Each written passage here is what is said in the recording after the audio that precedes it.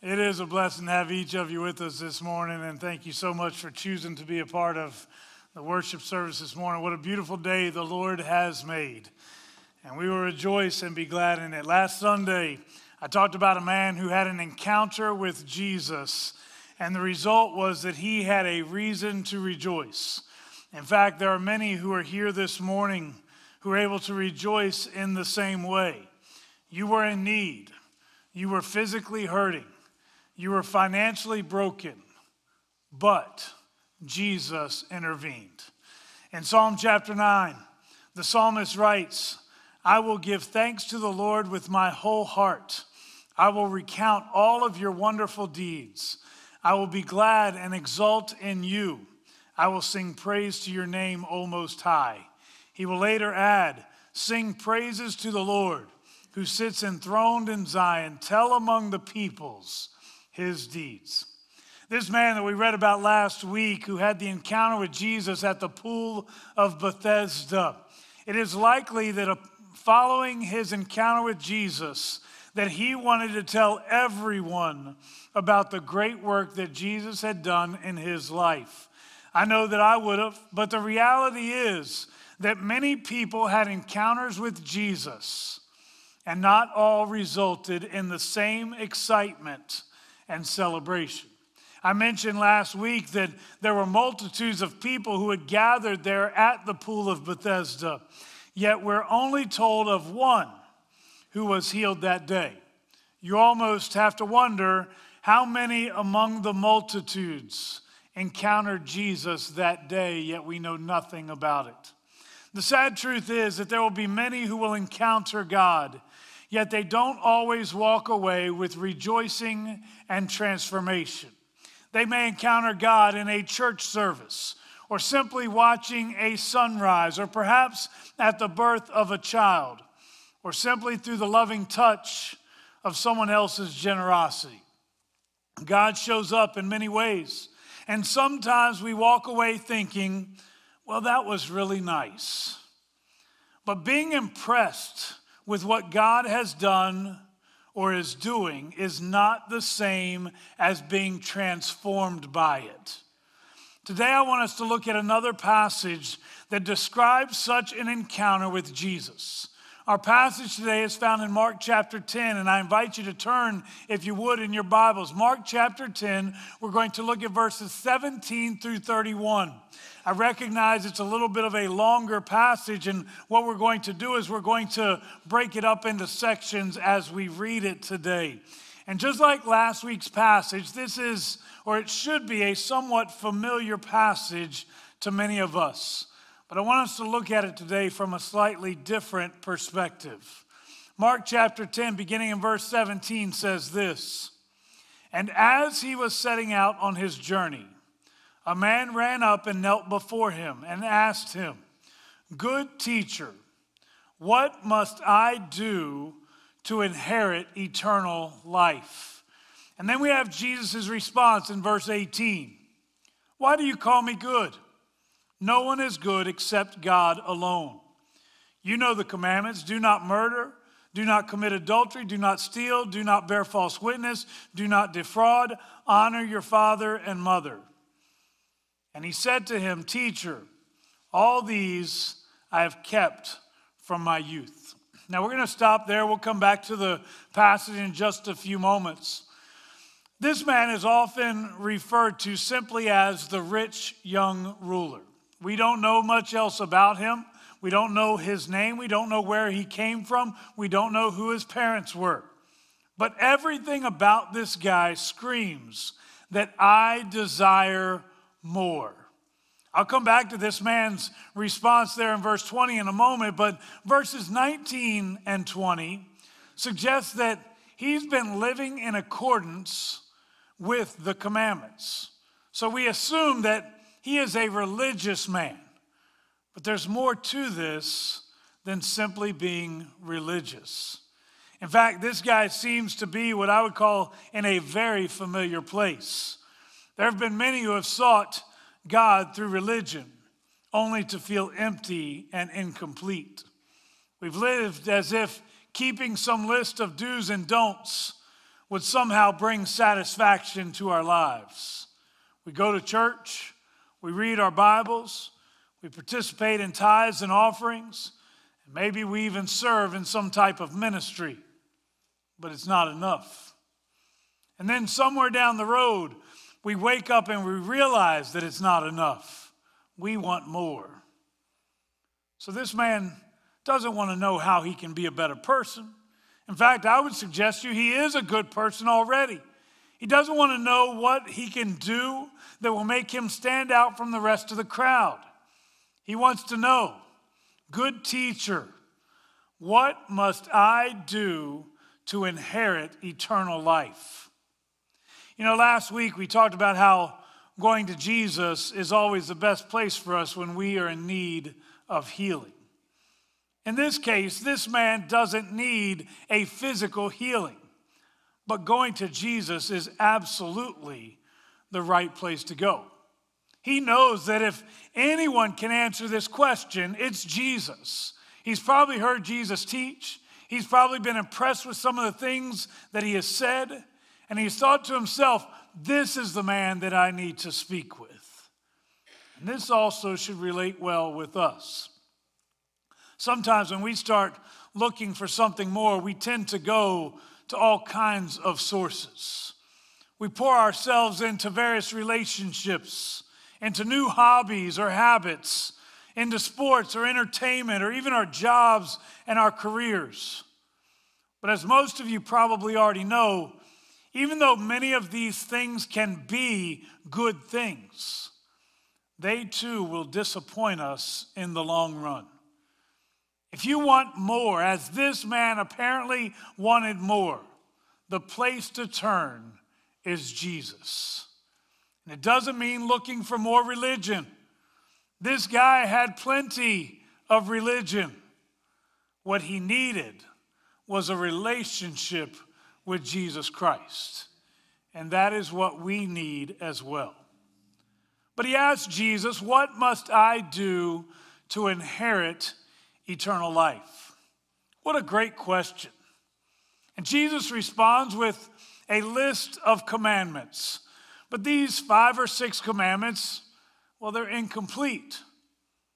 As you know, we originated with 10 commandments. And the book of Leviticus goes even deeper with the law, getting into specifics that aren't addressed in the 10 commandments.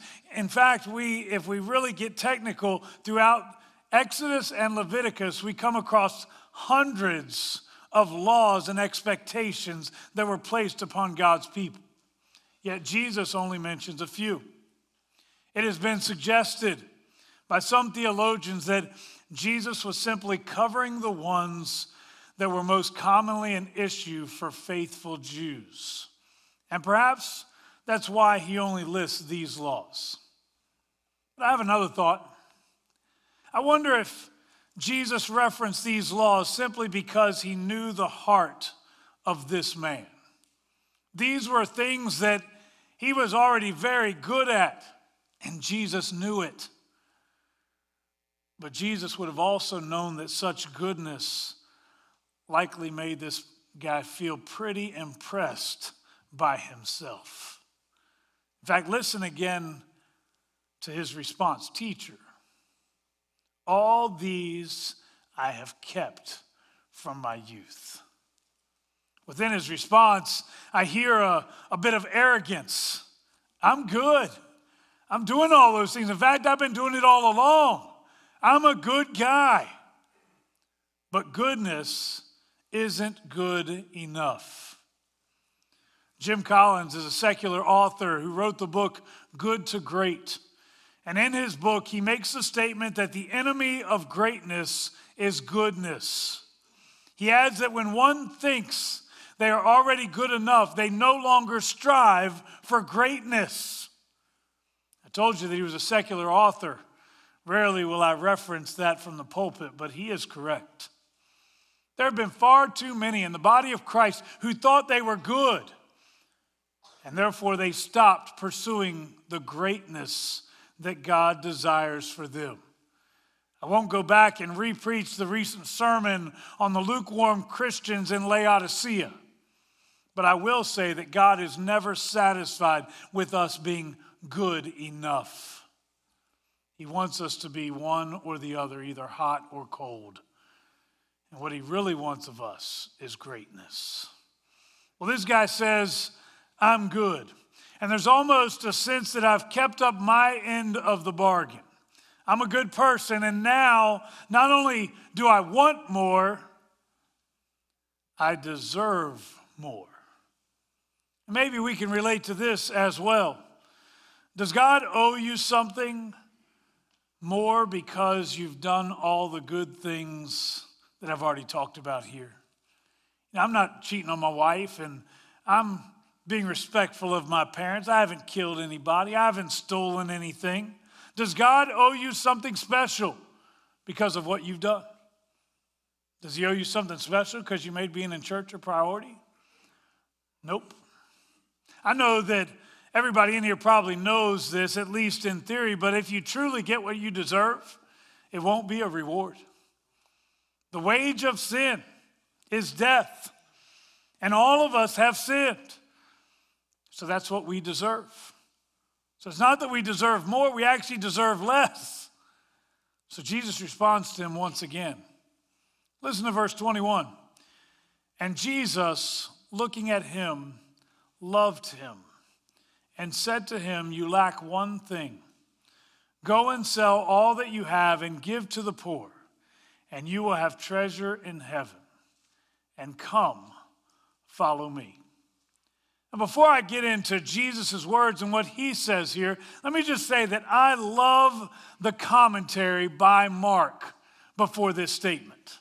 He says, Jesus, looking at him, loved him. Regardless of how this man will respond, Jesus' love for him has already been established. We were created in his image, and his constant love for us is always on full display. Of course, the greatest example of this is found in the cross. But the truth is that his love is not limited to the cross. He is always providing for you and for me. He is always offering grace, and he very much longs for intimacy with you and me. We may not always respond as we ought to, but Paul is correct when he says that nothing shall separate us from the love of God that is in Christ Jesus our Lord. Jesus loved this man. And again, Jesus knows the heart of this man ahead of time. So Jesus adds one more thing to the list of the laws he's already given. Go and sell everything you've got and give it to the poor. It's interesting because this also would relate to one of the other commandments that he did not initially list. Thou shalt not covet.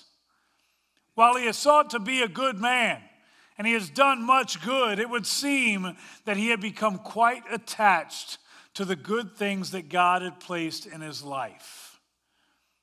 But it should be noted that Jesus isn't calling this man to something new. I know it's not word for word what you get in the Ten Commandments here, but Jesus isn't calling him to something that's unique to him or something that's new. In fact, Jesus is only calling this man to do what others had already done. Think about it. Peter, Andrew, James, and John, they all left the family fishing business to come and follow Jesus. They got rid of everything to go and be with him. Matthew, he had left his comfortable job working as a tax collector to go and follow Jesus. Jesus is simply calling them and him to pay the price. So Jesus isn't asking for something new. He's just getting to the thing that seems most difficult for this man. Verse 26 says that the disciples were astonished, and they asked, then who can be saved? And what I hear in this question is, if this guy can't do it, well, who can? I mean, this guy's a good guy. He's spiritual. You would think that this guy's solid. This would be the guy that's at every church service. Sunday morning, Sunday night, Wednesday night. This is the guy who is constantly doing good things for other people in the community. This is the guy who could probably quote various scriptures. If this guy can't do it, then who can? To help drive home this point, Jesus goes into an illustration about it being easier for a camel to go through the eye of a needle than for a rich man to enter the kingdom of heaven. Now, I know that we've all probably heard this absurd illustration before.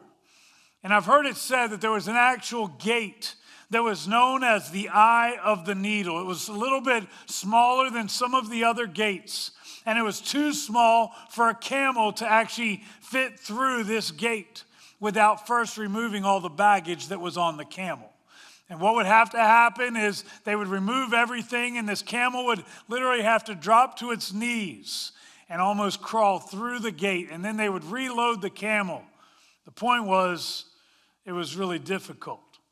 And while that illustration may be true, this is also a literary style that was common among the Jewish teachers.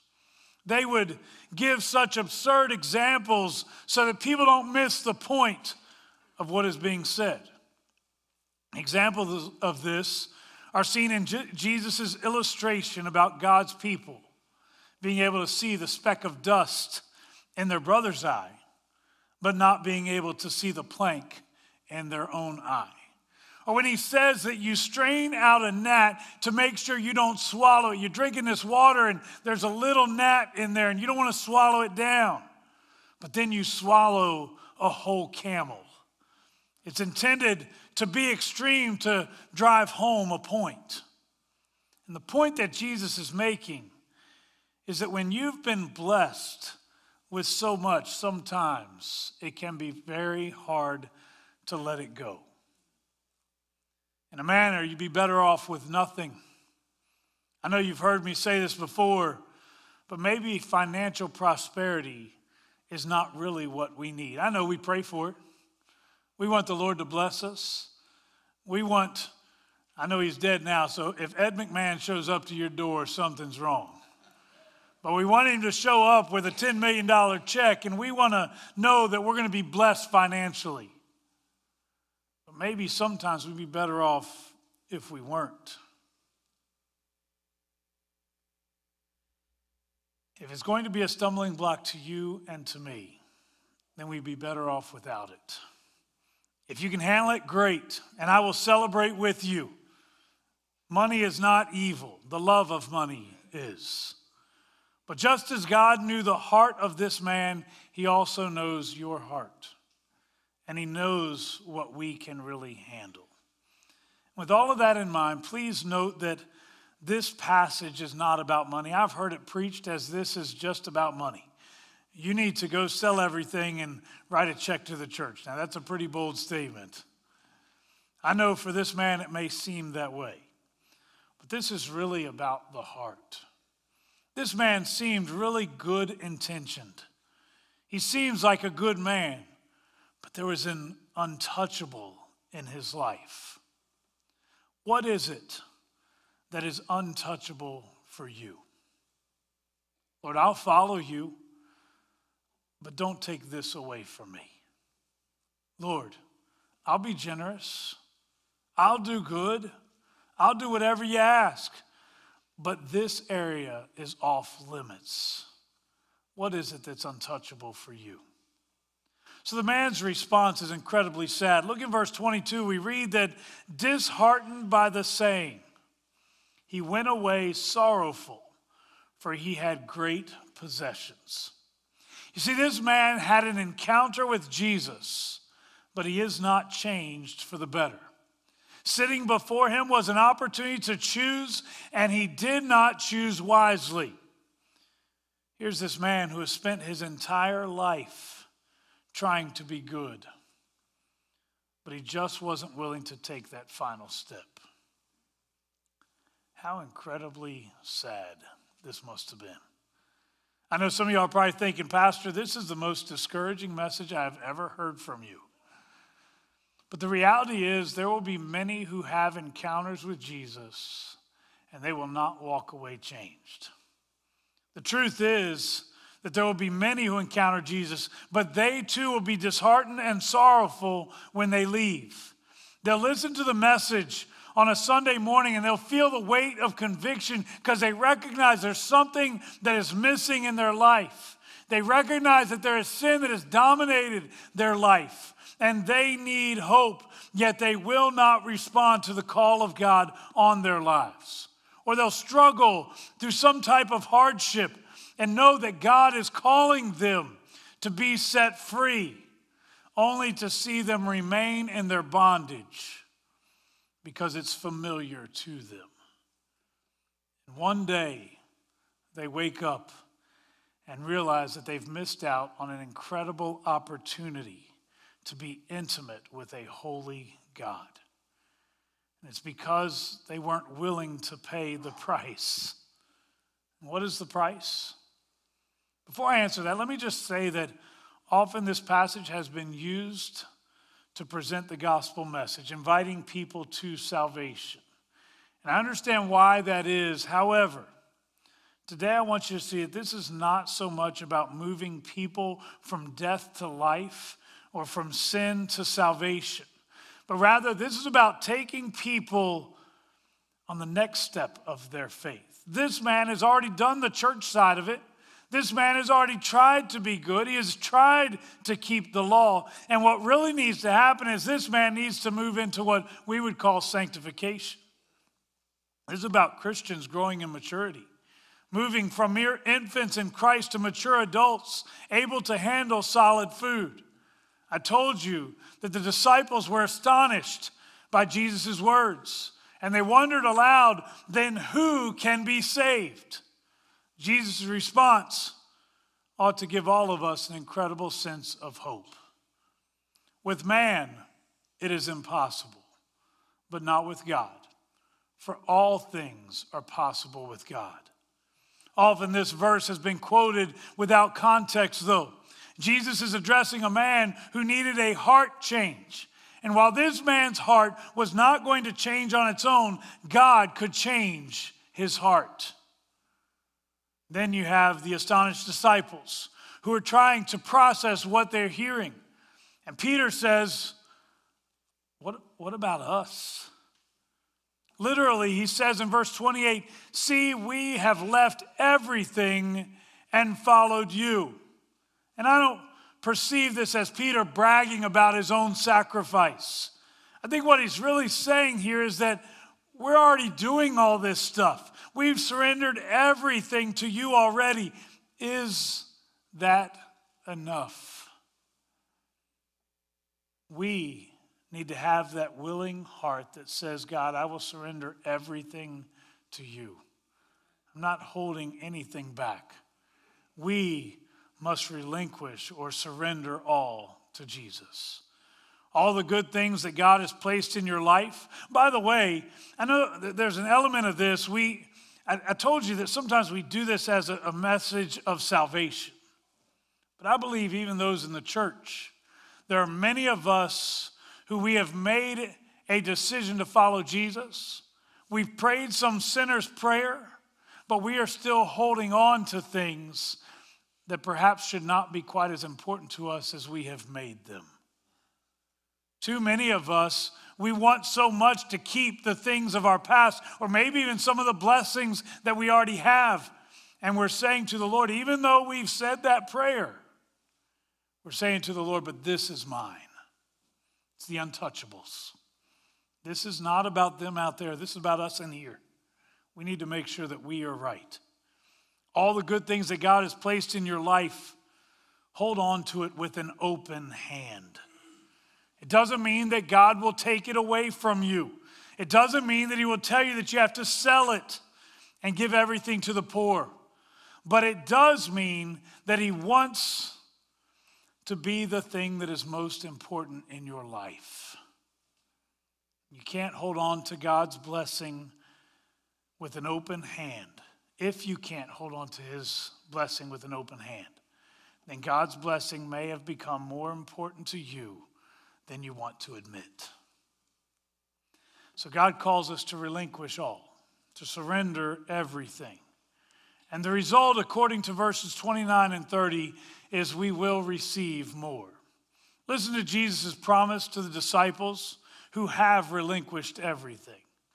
Jesus said, "Truly I say to you, there is no one who has left house or brothers or sisters or mothers or father or children or lands for my sake and for the gospel, who will not receive 100-fold now in this time, houses and brother and sister and mothers and children and lands with persecutions and the age to come, eternal life." These verses are often referenced among those who preach what is called the prosperity gospel.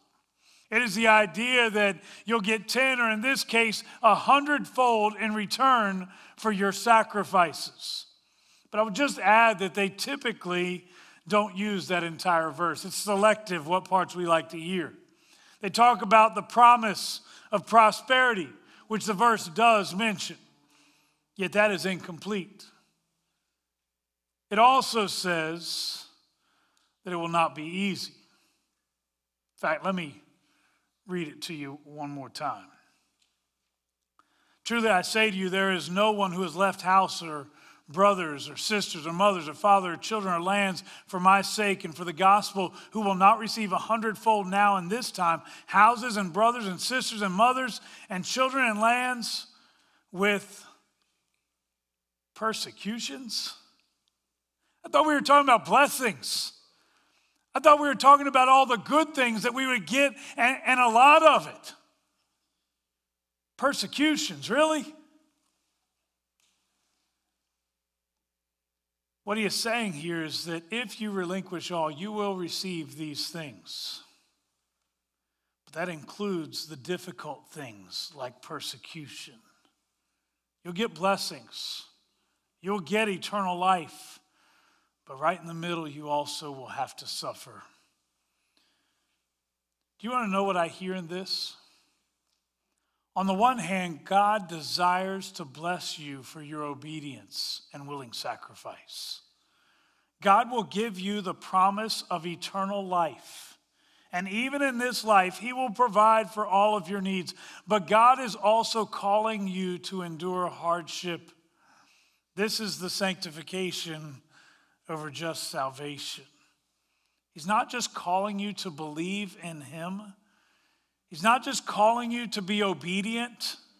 He is calling you to be devoted to him above everything else. He is calling you to be great rather than good. There will be times that it would be easier for you to take the foot off the gas, but you cannot. You must continue to press on, to take hold of that to which God has called you heavenward. You will be persecuted. You will endure hardship more because of your faithfulness to the Lord. There'll be difficult days. I know that's not what anybody wants to hear. They want the pastor to stand up here and tell you it's going to be good. You guys are going to love this. You following Jesus and you being devoted to him, it's going to result in a lot of great things. And I will tell you, it's going to result in the greatest thing you will ever ask for, eternal life. When you surrender your life to him, he will give you more than you could ever deserve. But on the journey, there will be difficulty. There will be times that you're going to think, is this really what I signed up for? And I want you to know that he will walk with you even when you walk through those dark valleys. He will be there to provide. God does not want us to be good. He wants us to be great. I call you, just as God's word has already called you, to be great for him. What must I do to inherit eternal life? Surrender everything to him and allow him to be the Lord of your life. If you would, bow your heads with me. Father, as we come before you today, Lord, we read a story that honestly it's not attractive. It's not what we want to hear in any way. There are things in this story that are very ugly. It doesn't even end well. This man walks away disheartened because he could not let go of the things that he had. Father, I do thank you for the many blessings that you have poured out on us. I thank you that you have been very, very generous. Some of us, those blessings look different. Some are wealthy, some struggle, but they have a house to live in. They have food on their table. Some of us have more friends than we could ever have imagined when we were growing up. Some of us have notoriety in the community. Some of us, the gifts and the blessings just seem to go on and on. But Lord, I pray that those gifts and blessings would never become so important to us that we were not willing to surrender it all to you. Lord, I pray right now that if there be anyone in this room who right now they are holding on to untouchables in their lives, things that God, he's not supposed to take. Lord, I pray right now that you would help us to hold those blessings with an open hand, that would declare, God, if this is what you want from me, Lord, it's yours because I just want you. Father, I pray that we would be able to surrender everything to you and that we would know your presence. Yes, there may be dark days, there may be difficult times, but may we know your presence and know you better than anything else in this world. In this story, this man wants to follow you. He wants to have eternal life. And the invitation is that if he will sell everything, then he can come and follow. Lord, I pray that we would be willing to come and follow, to do whatever you call us to do, go wherever you would send us. Father, I pray that you would help us to simply be willing to experience that intimacy with you. Father, we praise you today, and we look forward to seeing what you do in a people that is fully surrendered to you. In Jesus' name we pray. Amen. It is such a blessing to have each of y'all with us today. I will tell you, this is not a fun message because it's actually disheartening to think that people would know the truth but not walk away with the life-changing power of Jesus Christ in them. It breaks my heart to think that there might be those who do that in the church every Sunday. My prayer is that it wouldn't be you. Thank you for being with us this morning. Go in peace.